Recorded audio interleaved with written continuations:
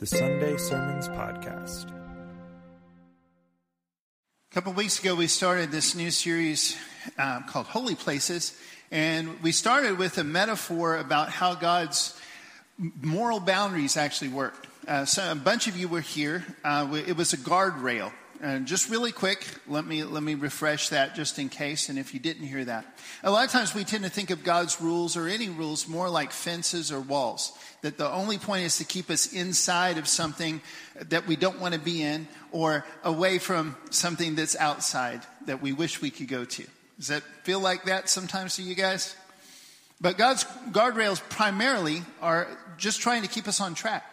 They're there to keep us safe. They actually do keep us safe from things. And he doesn't want us going all the other places. But the main reason any of the things he tells us to do or not do is there is because he's trying to get us somewhere good. Jesus said, the enemy comes to steal and kill and destroy, but I've come that you might have life to the full. And that's God's dream. So that's where we started, and that's where we're still going. The next 3 weeks, we're going to dig into some very specific ones. But some of you that have been here the whole time, you might be wondering, so what is blood and water in the tabernacle? What about all this? And just very briefly, I'll tell you.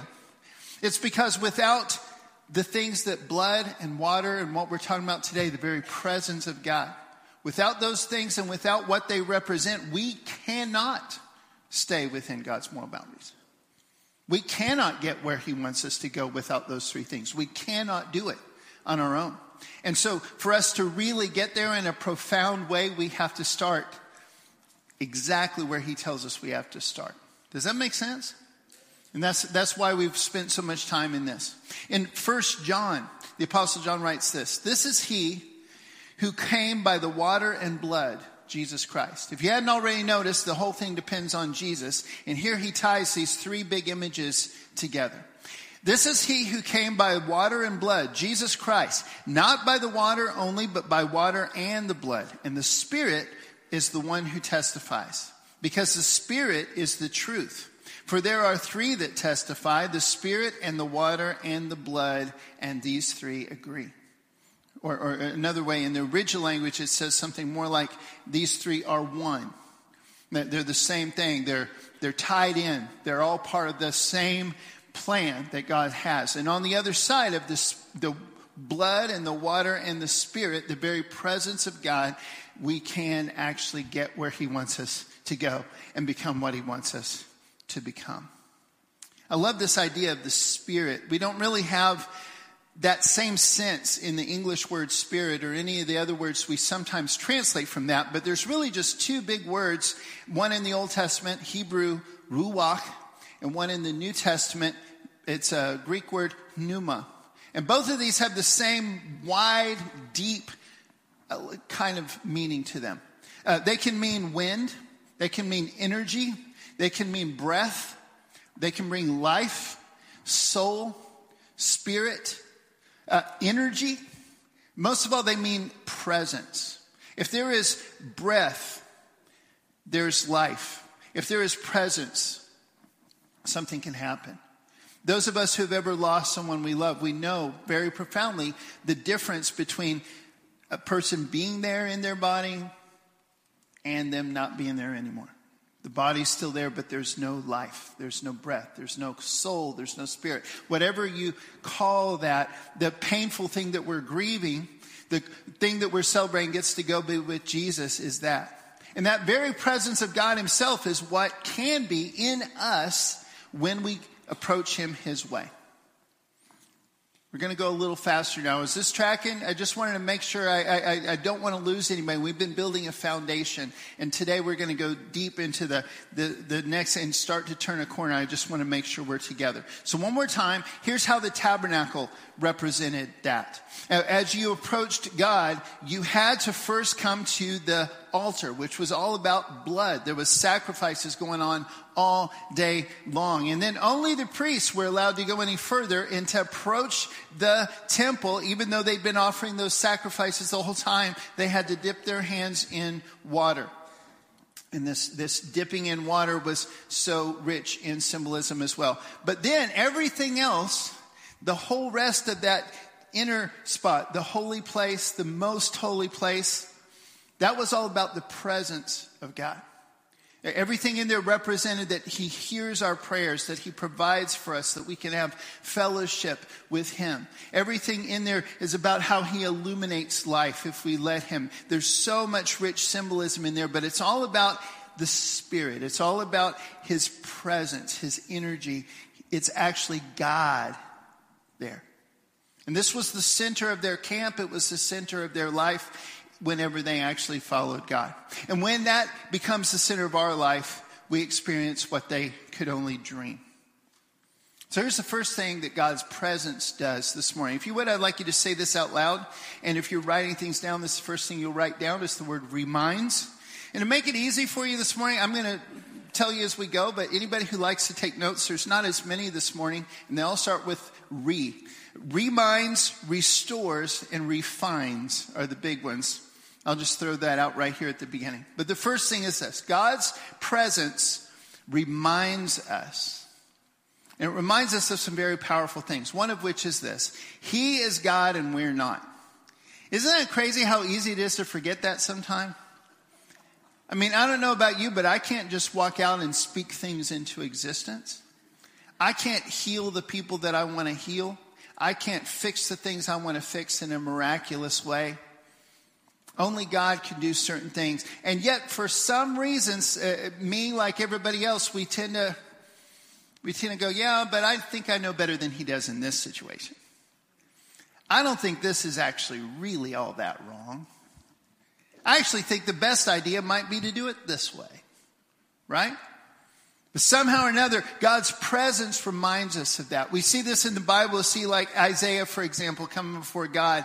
And he sees God in this vision and he goes, man, I can't be here. I'm a person of unclean lips. I don't deserve to be in your presence. And the closer we get to God, the more we are reminded that he is God and we are not. And that his plans never fit into buildings or concepts or ideas that we can fully grasp. Even the things that he shows us, the tabernacle, the cross, and baptism, and all the really cool symbols, we never fully get it on the level that he does, right? We think we do, but he's bigger than all of that. And no matter where we go in the world, we can't get away in one way or another from his presence. In one way or another, he's there. That's what David is talking about in Psalm 139. When he says, where can I go from your spirit? Where shall I flee from your presence? And just so you know, the word we translate spirit there is ruach. And the other one, it's another word that actually, in the most literal translation would be before.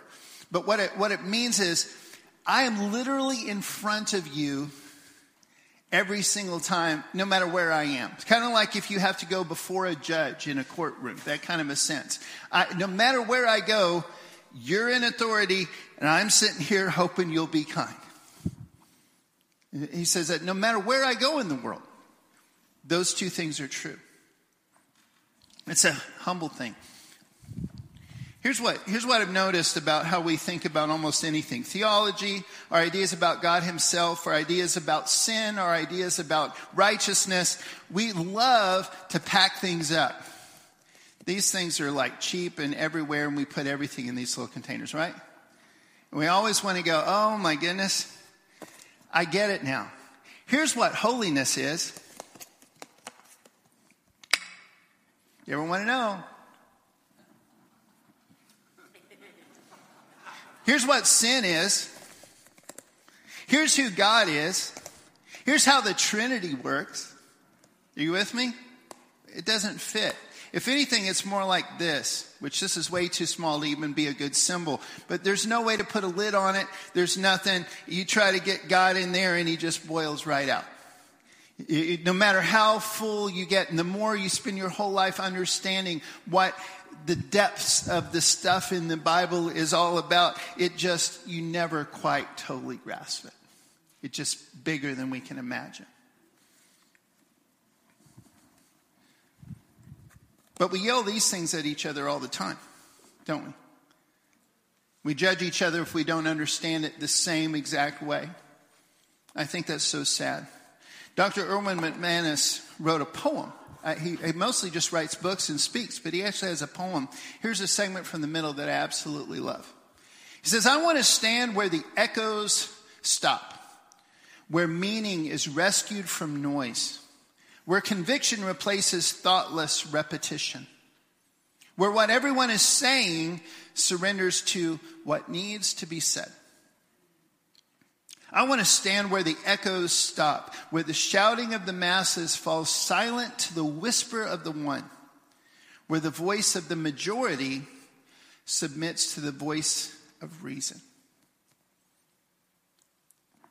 I don't think there's ever any of these study guides that come with the sermons. Somewhere on there it doesn't say, Lord, I will, or at least some sort of a space where you can respond somehow, because that's always the dream. Not that we just think better, but that we act differently. We respond in a tangible way to God. There's 3 of those this morning, and I'd like you to take just a moment before we go any further and figure out one thing that you personally, each one of you personally could do that would help you be in the presence of God in a way that it will remind you who he is.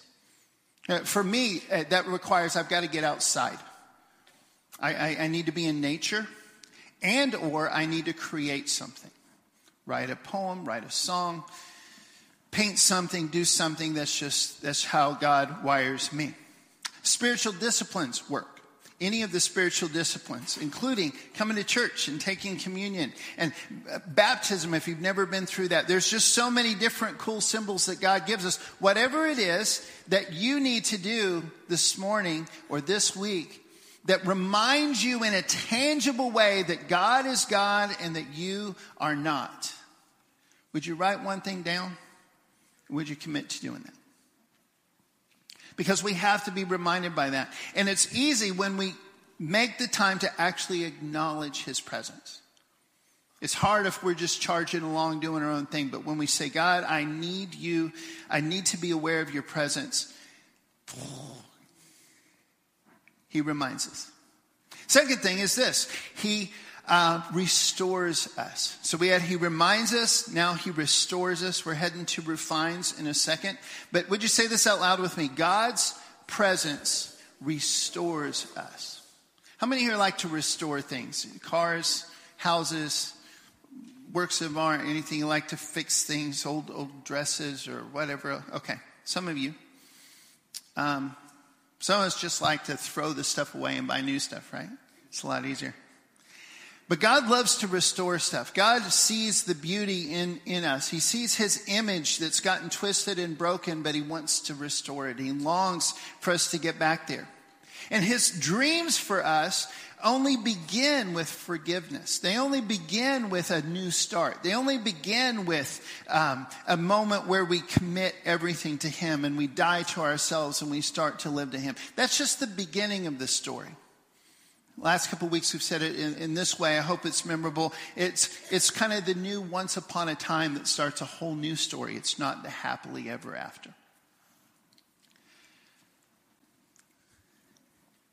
But the amazing thing about God is this. He restores us by actually being present with us.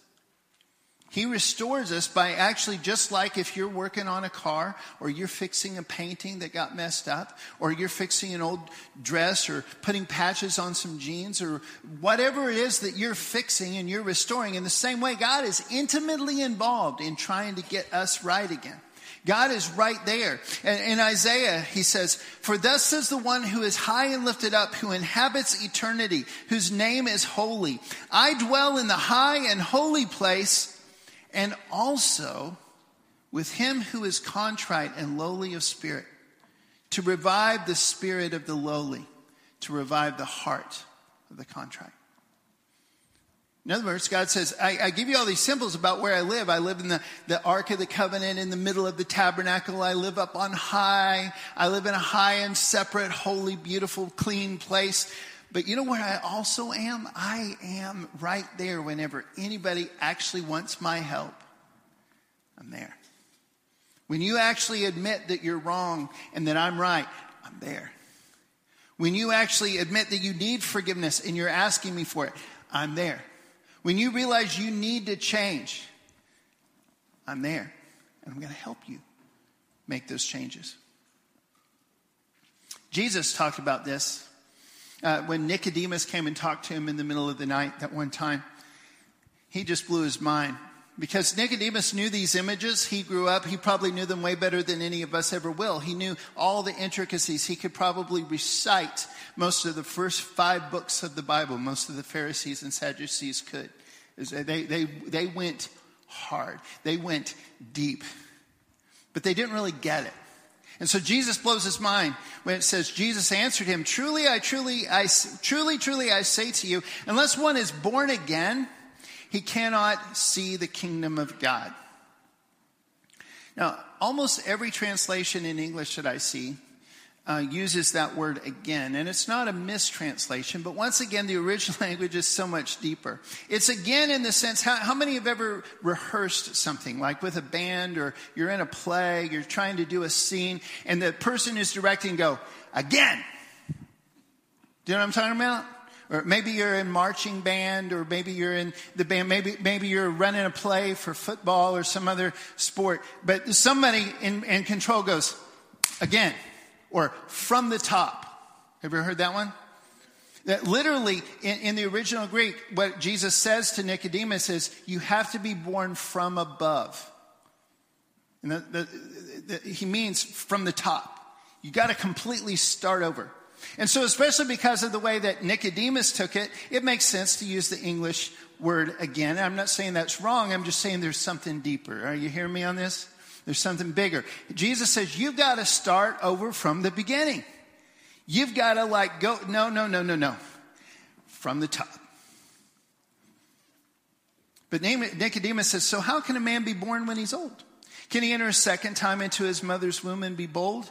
Jesus answered, truly, truly, I say to you, unless one is born of the water and the Spirit. See those symbols again? He cannot enter the kingdom of God. That which is born of the flesh is flesh. That which is born of the Spirit is spirit.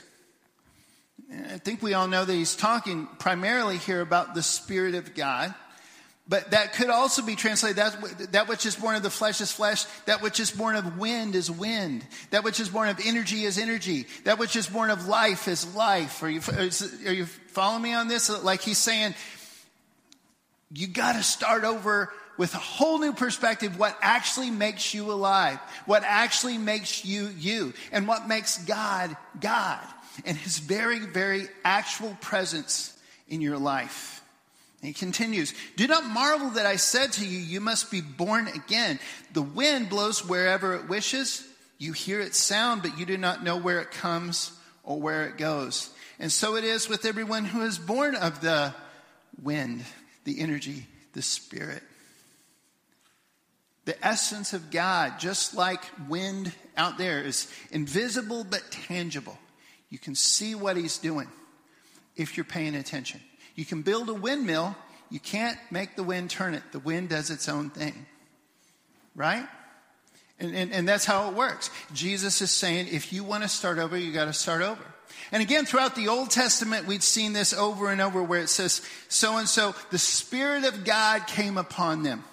They're not even always good people. We talked about Balaam just a few weeks ago. Wasn't really a prophet of God. Wasn't really somebody who was known for being upstanding and good and honest and kind. But the Spirit of God came on him and amazing stuff happened. And God's people got blessed. And we even got a message about the coming Messiah from this guy. Samson was not a good dude. Man, when I was a kid, that was my favorite Bible character. I really struggled because, he was so strong. He had long hair. I was into Samson. The older I got, the more I understood the story, the more I was like, man, that guy's a loser. I don't want to be anything like him at all. And yet the Spirit of God would come upon Samson, and that's where the power came from. And this idea, remember Ezekiel in the Valley of Dry Bones? We still don't know 100%. Nobody really knows if that's a literal thing. Suddenly this army came back to life, or it was a vision. It's kind of a confusing spot there. But the image is unmistakable. Here's not just dead, but we're talking dead. You know what I'm saying? We're talking rusted old armor and bones. There's nothing left. And yet when the Spirit of God comes, life happens. Everything reconnects. Muscles reform, tendons reform, the blood starts pumping again. And then the Spirit of God actually breathes actual life in, and suddenly you have a walking, talking, moving army of living people. And throughout the Old Testament and then the New Testament, but this is kind of at the beginning of the New Testament where we are, Jesus talking to Nicodemus, you see these ideas. And you see this idea of transformation by the Spirit of God. Isaiah again. He's talking about the Messiah, Jesus Christ. He says, there shall come forth a shoot from the stump of Jesse, and a branch from his roots shall bear fruit, and the Spirit of the Lord shall rest upon him, the Spirit of wisdom and of understanding. Notice what God's presence gives us. When the Spirit of the Lord shows up, we get these things from God's perspective. Because he's the Spirit of God. He's sometimes called the Holy Spirit, sometimes called the Spirit of Christ, sometimes just the Spirit. And then all of these others Spirit of this, Spirit of that. When God's Spirit, God's life, God's very presence shows up in us, this stuff happens. The first person it happens to primarily and in an infinite way that we can never approach, it was Jesus. So one more time, it says that when the Messiah comes, the Spirit of the Lord shall rest upon him, the Spirit of wisdom and understanding, the Spirit of counsel and might, the Spirit of knowledge and of the fear of the Lord. And his delight shall be in the fear of the Lord. He shall not judge by what his eyes see, or decide disputes by what his ears hear. Remember how many times Jesus would say, whoever has ears to hear or eyes to see? That's what he's talking about. Whoever's open to God's presence actually doing something inside of you right now. You're willing to actually respond to the presence of God in a tangible way. You need to do this. That's what Jesus is saying. If you've got eyes to see, that means you're seeing things from a new perspective. And you're really getting it, and you're going to act differently. Just like if I see that there's stairs right here, and I compensate by actually bending my knees. Are you following me? Or I see that there's this is still out, and I compensate. I see something, so I do something. If you hear, you have ears to hear. You're not just able to hear sound. You listen. You pay attention. You do something. Because the presence of God is doing something in you, and you're responding to that in a tangible way. We see this in the day of Pentecost. And suddenly everything is transformed. Because instead of one person at a time, even one person at a time being Jesus himself, the Spirit of God coming on them and giving them power, giving them extra insight, giving them whatever else they needed. Now it's available to everybody.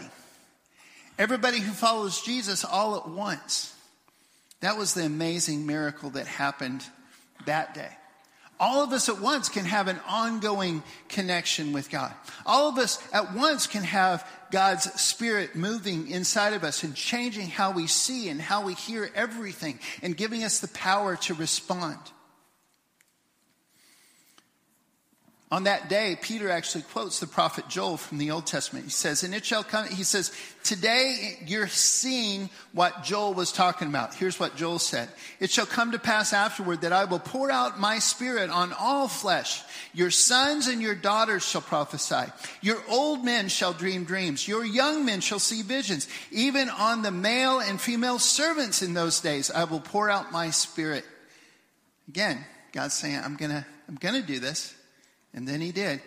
Everybody gets access to the Spirit of God if they come on God's terms. They come through the blood. They come through the water. They submit to the Spirit. And on the other side of that, we can actually follow God's ways. Is it starting to really make sense now? Is this not that you've never heard this before, but sometimes when I'm reminded of the beauty, I just see it again. It's like seeing a whole nother picture again, or seeing a picture of one of my kids back when they were little, and like, oh my gosh, you just remember who they are. You think about who they are right now, and you look back and they were already that person. That quality I love about them as an adult was already in them that day. Oh my goodness, I never realized that. You get fresh eyes, you get it better. At the very least, I hope that's happening this morning. Well, let's go through a couple more scriptures, a couple more ideas before we wrap up today. 1 Corinthians chapter 2, Paul writes, "For who knows a person's thoughts except the spirit of that person who's in him? So also no one comprehends the thoughts of God except the Spirit of God. Now we have received not the spirit of the world, but the Spirit who is from God, that we might understand the things freely given to us from God." I'm going to grab these things one more time. Keep reading. "And we impart this in words not taught by human wisdom, but taught by the Spirit, interpreting spiritual truths to those who are spiritual. The natural person does not accept the things of the Spirit of God, for they're folly to him, and he's not able to understand them because they are spiritually discerned." Bottom line, here's the thing. The things taught by the Spirit don't fit in this. If me or anybody else teaches you something about God and it easily, neatly fits in this little box, I haven't told you the whole picture somehow. I've failed. If I can hand this to you and say, it goes here, this is where it starts overflowing, keep following this the rest of your life. Tell me what else you figure out that I haven't figured out. That's what needs to happen. Because spiritual understands spiritual. Flesh does not understand spiritual. Jesus transforms us. He says, it doesn't work this way. I'm going to give you this instead. Now you got a chance. I don't know what it is for you, but the second thing I'd love for you to actually write down is, what is it that helps you really get it or remember again that God is so much bigger than you that you have to submit to that? That no matter how, quote unquote, spiritual of a person you are, that you have to have the Spirit of God if there's going to be real counsel and real wisdom and real power and real change. What is it that reminds you of that? Is it just Bible study? Is it listening to worship music? Is it singing in the car? Is it taking a walk in nature? Is it journaling? Is it fellowshipping? Is it all of the above? I don't know what it is, but you need to figure out something this week, maybe today, where you're going to actually let God do that in you again. Can you do that? Can you write down one thing? Here's one more. God's presence refines us. See, there's two more words here. They're holy places. In the New Testament, the tabernacle or the temple is us. It's us. We are the movable portal to heaven. We are the movable, walking, talking people who represent God's presence on earth. We actually have the presence of God in us. Not that He's not everywhere. Not that there's anywhere you can't go where you're not before God in one sense or another. But whether we're doing a good job or a bad job, all of us Christians, we are the tabernacle. We are the sanctuary. If you've seen a building like this, where it's getting used literally every day to serve God and serve the community, that's exciting. When you see a building maybe even more beautiful or bigger or whatever else than this one, but it just gets abandoned because it's not a church anymore. It's heartbreaking, right? Same building, same kind of idea, except you're losing something super powerful. There's no spirit in there. There's no change. It's not a holy place anymore. It's just a building. But you know what? You and I are the walking, talking, holy places of God. We're either full of the Spirit or we're acting like we're not. Dr. Tony Evans says the reason so many Christians are struggling with spiritual discipline is because they're doing a program rather than pursuing a person. At the end of the day, if we really want to follow God's moral boundaries, we want to live God's way, we want to accomplish His will on the earth, we've got to realize that it comes down to us actually connecting with Him and His actual presence within us. We come to Him on His terms, His way, through the blood, through the water, through the Spirit. We fall at His feet right there in His presence, and all of that somehow swirls around and we get to start changing for real. Paul writes, and God raised the Lord and will also raise us up by his power. Do you not know that your bodies are the members of Christ? And I'm going to skip a big portion here, not because it's not important, because it is, and we don't have time to dig into it right now. We'll come back to it soon. But he continues here with this same image. He says, or do you not know that your body is a temple of the Holy Spirit within you, whom you have from God? You are not your own, for you were bought with a price. So glorify God in your body. Brothers and sisters, I just want to remind you one more time. We love to separate the physical and spiritual, and we love to say, I'm really a spiritual person because I like to feel this or feel that or think about this. But over and over and over, especially in the New Testament, but all through the Old Testament as well, when people are moved by the Spirit of God, they do stuff differently. Their life changes. They don't just think differently or feel differently. They change. Something happens. They don't just understand it better or get some really great advice for the first time. They actually take it and they actually do something about it. And they're empowered to actually do it in a way that actually can change their lives. This is the dream. It's not just the blood and the water. It's the Spirit of God himself. Romans, Paul writes, I appeal to you, therefore, brothers and sisters. Please tell me this looks really familiar to every single one of you. I appeal to you, therefore, brothers, by the mercies of God, to present your, say it with me, bodies as a living sacrifice, holy and acceptable to God, which is your spiritual worship. Do not be conformed to this world, but be transformed by the renewal of your mind, that by testing you may discern what is the will of God, what is good and acceptable and perfect. And when he says good and acceptable, perfect, he's not saying what I think is good or acceptable or perfect, what you think, what somebody on Facebook or Twitter or wherever else thinks, what somebody thinks on the news, who thinks is good and acceptable and perfect. And how in the world can we possibly know that? From God himself. So what helps you connect with God? What helps you connect and really get something out of his word when you study it? Is it just getting really, really alone for extended periods of time? Is it listening to it while you're driving? Is it just taking one verse at a time every day and journaling or drawing pictures about it? Is it talking to people? I don't know what it is, but you need to figure out one more thing to write down here this morning, and that is, what is it that helps God's presence in you refine you to actually make those changes, to actually shift something, fix something, heal something?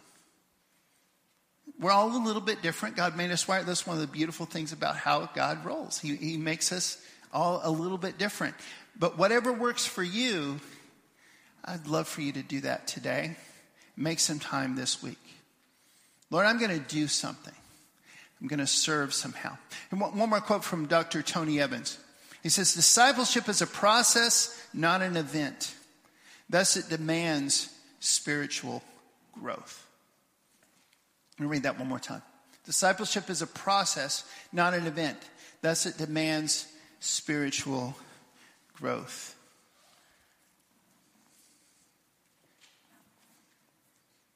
I think I've made it as clear as I can, so I'm not going to go back through it over the next couple of weeks. If you miss those other messages about blood and water, maybe go back or listen to somebody else give their best shot. I try to make it as clear as possible.